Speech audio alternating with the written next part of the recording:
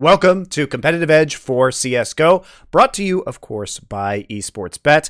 You can use our affiliate link below to get a 50% deposit bonus up to $200. And also, in order to participate in the World's Prediction Series, which is going through the end of the year, where you can have a chance to win up to $300,000 individually for free with a total prize pool of up to $10 million, depending on your predictions. And it'll all be done in DJT, the currency of Esports Bet. Now, to get DJT, there's lots of ways. Sign up, of course, message the mods on their Discord. You'll get a little more. Log in every day. You'll get a little more.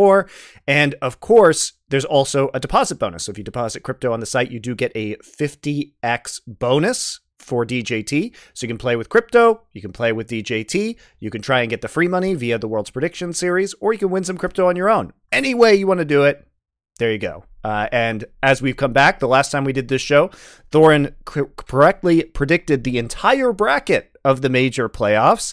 So if you followed his advice, probably got a pretty penny there. Now, he did put a wager on an upset because the odds were very good, but he still thought that the balance was going to go over to FaZe Clan in the end. FaZe Clan ends up winning the entire thing, and especially if you bet on them in the finals, they were a little bit of an underdog, right? So, when he did an interview, he was on HLTV Confirmed podcast, Carrigan did indeed say that the NIP match that I said MIP could upset on was the hardest match of the tournament. So, from the horse's mouth, I didn't make him say that, guys. The major champion said that. Incredible. So we are going to be looking at the Blast Spring Playoffs today, and it's kind of a weird event, so there might be some upsets here, especially as we look at the overall odds. But first off, we have to kind of set the ground here with the preview of the event. Now, certain interesting things happening. We have I would say, given recent events, kind of an unlikely mix of teams. We have Pain Gaming, who qualified over Furia, which is kind of a surprise given these teams' current form right now. Of course, ENCE and FaZe doing very well recently. Now we have Na'Vi, but they're playing with a substitute because Boomich is off the roster. We have OG also playing with a substitute with Dexter from Team Spirit. Maybe G2 isn't in top form right now. So it's kind of an interesting mix. So let's just get it done right away. Who's going to win this event? Yeah, the key thing about this tournament, obviously, is even though you have like the number one team FaZe and you have ENCE and Na'Vi, so you've got like the top three teams in the world. Obviously, as you said, Na'Vi isn't the same. Na'Vi, no one really knows how they'll play without Boomich, and especially not with Sundar Young as the stand-in. And if you're wondering why the tournament has such a sort of scuffed set of teams, it's because, unfortunately, so much of this competition was actually played online, whereas in the past, like at least if you remember that first year I did this format when it was Blast, we were doing Flashpoint. The group stage part was online, and then there was the online showdown part. Basically, this time around, the group stage was the first event of the year, but it was online, and so that's actually why you had teams like the most notable ones would be like Vitality, for example. They actually looked half decent in the first tournament when it was online, and they were sort of going head to head with the FaZe clans of the world. Same with OG. OG actually shocked the world by qualifying to this tournament with Nexa as their IGL. It gave people a little bit of hype. The problem is, since that beginning of the whole year, the rest of the year has played out in the tournaments, and these teams haven't been the top teams. So if you look at the tournament,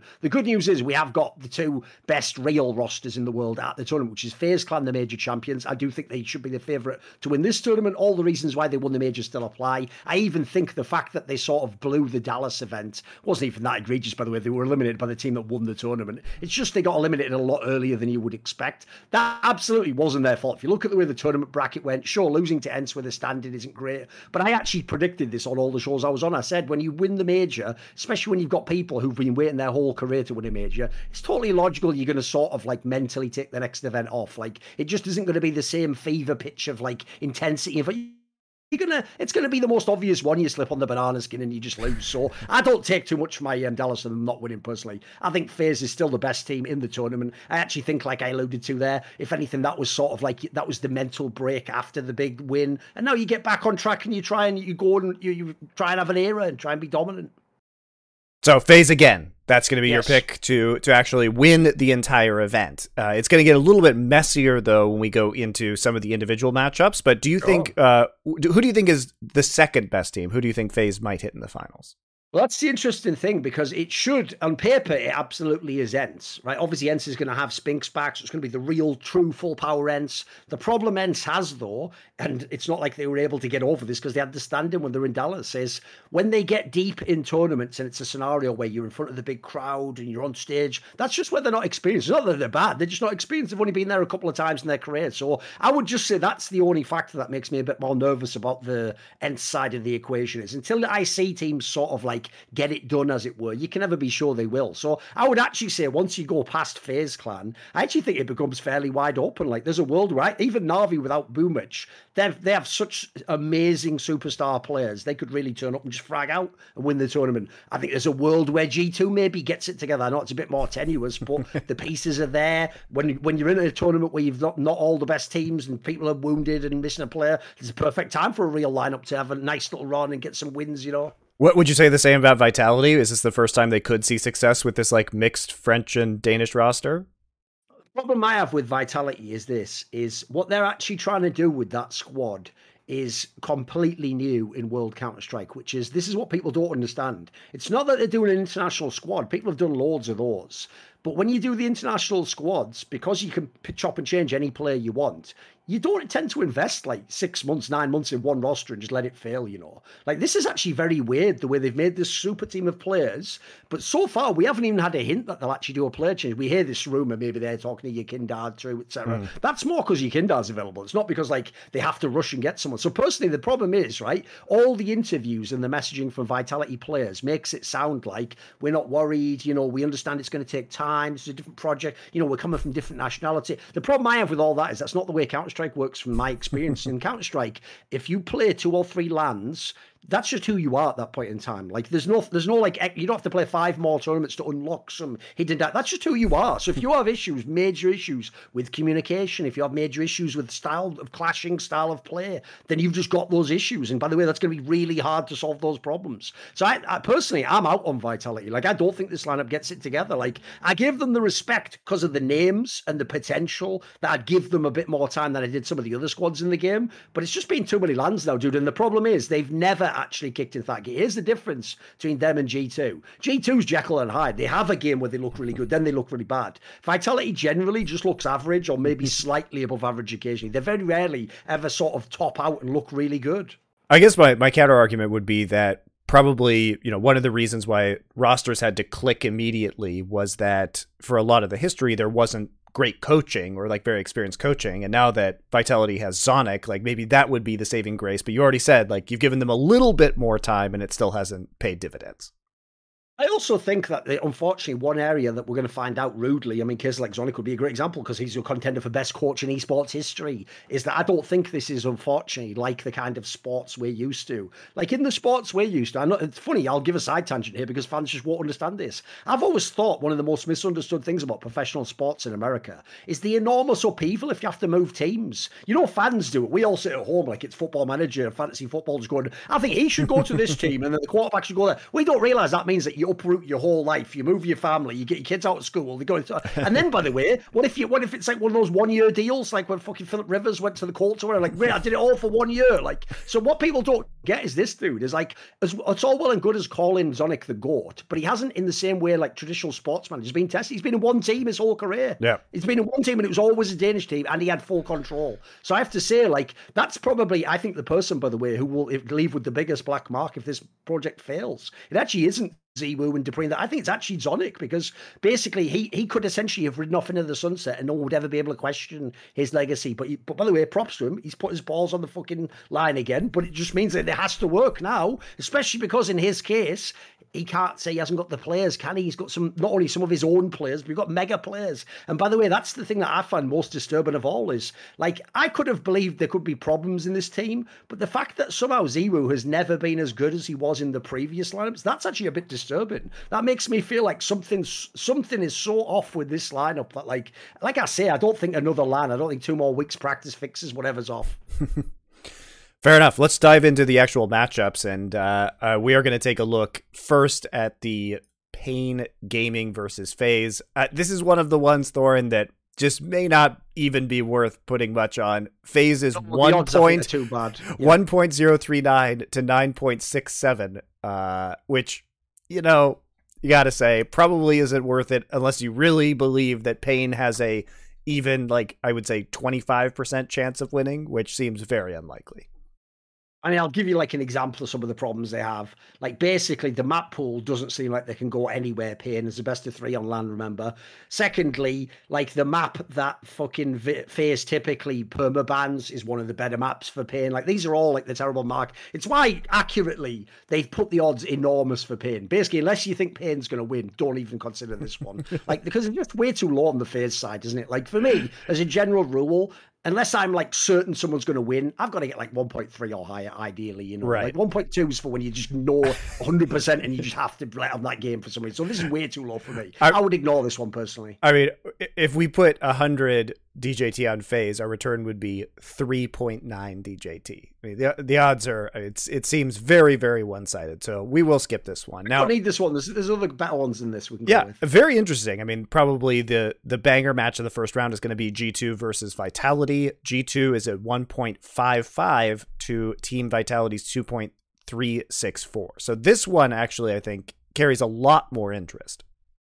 Yeah, the thing about this matchup is, first of all, these teams have played a whole bunch of times. So G2 is the better of the two when they play. Okay.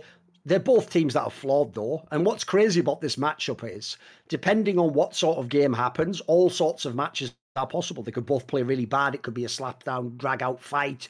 They could both actually have a map where they both look good. They don't have great map pools. G2 has a slightly better one, but they could both have like one map where they look good, and it's a 3-map series. There's a world, obviously, where Zero goes a supernova and wins the whole series. There's a world where he has some sort of okay maps like he currently does, and they don't win, and it's actually G2 that wins. The problem with this is, I think actually the odds are pretty accurate on both sides for this. I would favour G2 as the team that should win. I think they have the better map pool, and their team's slightly better at the moment. With that said, certainly they're not some enormous favourite, and there is a world where those things I just said happen. Ziwoo's the best player on the server. Vitality's like has a really nice map. G2, by the way, is one of those teams also, like say, because they're Jekyll and Hyde. They could easily blow it on their own map, and it could be an interesting 3-map series or super close 2-map series. So I would say G2. I think the odds are good enough to bet on G2. But if you say are just some super fan of Ziwoo and Vitality, I don't hate the odds for Vitality either. I think it's quite a well-priced bet, this one, actually. All right, so what would you say the odds of the G2 victory are? Like 55, 60%? I'll go more like 60, yeah. I would say, like, I think they should win. Okay, so if that's the case, let's go ahead. We'll put 300 DJT here onto G2. Make the assumption that they can take it in a best of 3. Next one is the Battle of the Substitutes, also making it very difficult. Na'Vi 1.31 to OG at 3.26. So both of these teams fielding substitute players makes predictions extremely difficult. Extremely difficult. So where do you go? Where do you go with this one? What makes this one so tough is OG already had made roster moves, bringing in Neofrag and Fiku, so we had no real idea how they were going to play anyway. Then what they've done with the stand-in scenario is Mantu, who was their long-time AWPer, goes out, and in comes Dexter just temporarily from Spirit, because he himself has benched himself in Spirit because he's not going to move to Serbia and be like one of those players who's going to live outside of Russia. So basically, this is a very unusual scenario, because the problem is, normally, I wouldn't even need to look at the other side of the equation, right? It's not a top team, so Na'Vi wins automatically, right? I don't even think that Boomich leaving the lineup means Na'Vi don't win. The issue is this, is that essentially it's all about the odds on this one for me. Because even though, look, Na'Vi have the raw firepower that they should still win the series, it's still LAN, it doesn't really matter. Like, again, yes, they've lost their IGL, but he wasn't an IGL in like the traditional sense, and I don't get the sense, unfortunately, that it's like it cripples the calling style of the team that he's not there. So the key thing for me is this, it's more about how much can you get into the underdog factor. Because here's the thing, nobody really knows how OG is going to play. OG doesn't. And the key thing is, they've got a very rare scenario where the stand-in is better than the player he's replacing.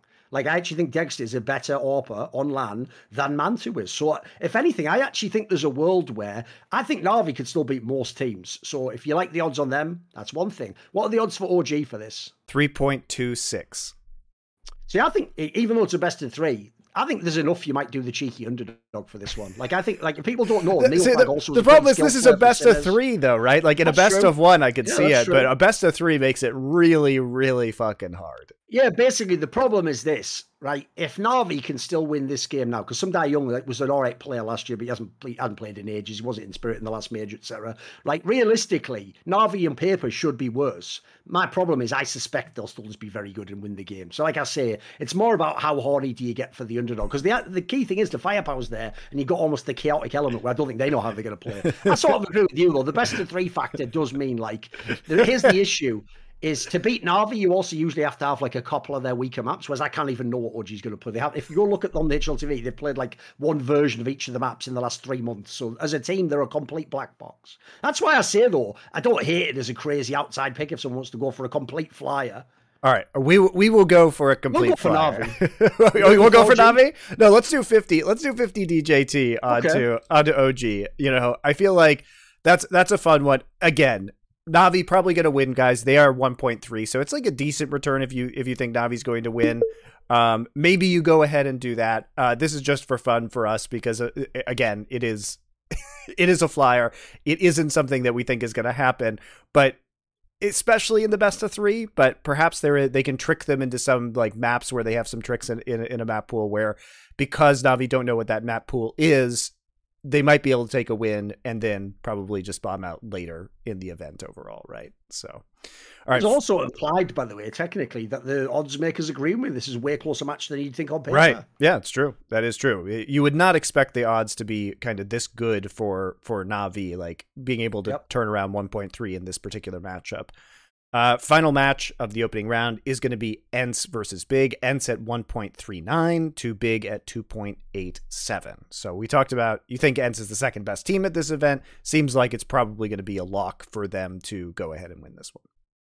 Yeah, the key thing for this was I actually think the price is just good enough for ENCE still to make this worth picking because I think they will win the series. And here's the thing. If people have noticed from past bets and shows I've done, often actually Big as a team I'll take as an underdog, like sort of upset squad, because they're slightly better than they sort of should be, basically. And they always have like a decent sort of game style over most of the maps. The problem they have in this particular case is the map pool actually is somewhat covered by ENCE, so I don't think they can sort of get any little edges in it. So I think that's the issue is ENCE is the better squad. They have more firepower. It's also a LAN match. I think Big's slightly better when you play on the internet as well. So this just isn't the right team for Big to be the upset merchant for. They could for other top teams. It's not this particular one. Like this is one where I'm fairly confident ENCE wins. Going on that, because we're not going to be able to do another one of these shows later in the event, is there a team that you think Big perhaps might be able to pull an upset off of in Group B? They're in there with ENCE, Navi, and OG, or is it just like Big will beat OG and then maybe lose to Navi and ENCE? I mean, I will be very interested, like, for example, when they play against Navi, if they play that match. Like, I actually think there's an example of, because listen, they're a team that definitely put in the hours, Big Clan, and they try to have a tactical focus. Like, if you want a team to potentially exploit Navi missing their IGL, then having what's just like an OK fragger standing in instead, like, that's the right sort of squad. Like, I also think there's a world where, if you're Navi, I don't think their eye's going to be on the ball for this game as much. Like, remember, they've just blown the major that they wanted to win. They've had to kick one of their bloody teammates, and no one knows 100% yet who the replacement real player is. It's not going to be this some young guy. I think it's very unlikely. I think he's just standing in. So as a result, I think Navi's sort of there. So if you're a team like Big and you get a few hours to watch the demos, it's not impossible. Who do you think is going to be the permanent replacement on Navi? I'm curious who you think the best candidates are. That's the tough thing, because I'm actually completely thrown like for a loop over the fact it's Boomich that was being replaced, because the story behind the scenes was it was going to be electronic, and the factor behind that is obviously, first of all, like, actually, he also had a spouse that was involved with saying or implicating him in some sort of like political fucking sentiment. So that, along with the fact that just some of the rumors earlier about like what it might mean, you have to leave the country with your family and stuff, everyone just assumed because electronic as a kid, he won't be leaving. So the problem with this is, essentially, this might sound mad, but a lot of us, it's not just me, a lot of us actually think if they pick the right player, this might actually make the squad even better, as crazy as that sounds. Like, you can't say it as a certainty, because whenever a team is as good as they are, you've got to give respect that somehow every one of the 5 players was doing something, and it was sort of the more than the sum of their parts. But essentially, because most of us don't think Boomich was a true IGL, I mean, if you even watch Navi games, the coach hands out, for real, like laminated fucking dossiers to each player that they each read. Play sheets. Yeah, as if they each had their own mission. And then on top of that, when it's the tech timeout, sometimes Boomich wasn't even talking. His mouth sometimes wasn't even moving, and I could just see other people talking. So, spoiler, I already suspect that like Electronic and Simple sort of like did some of the calling anyway, or like they have their own relationship with Blade.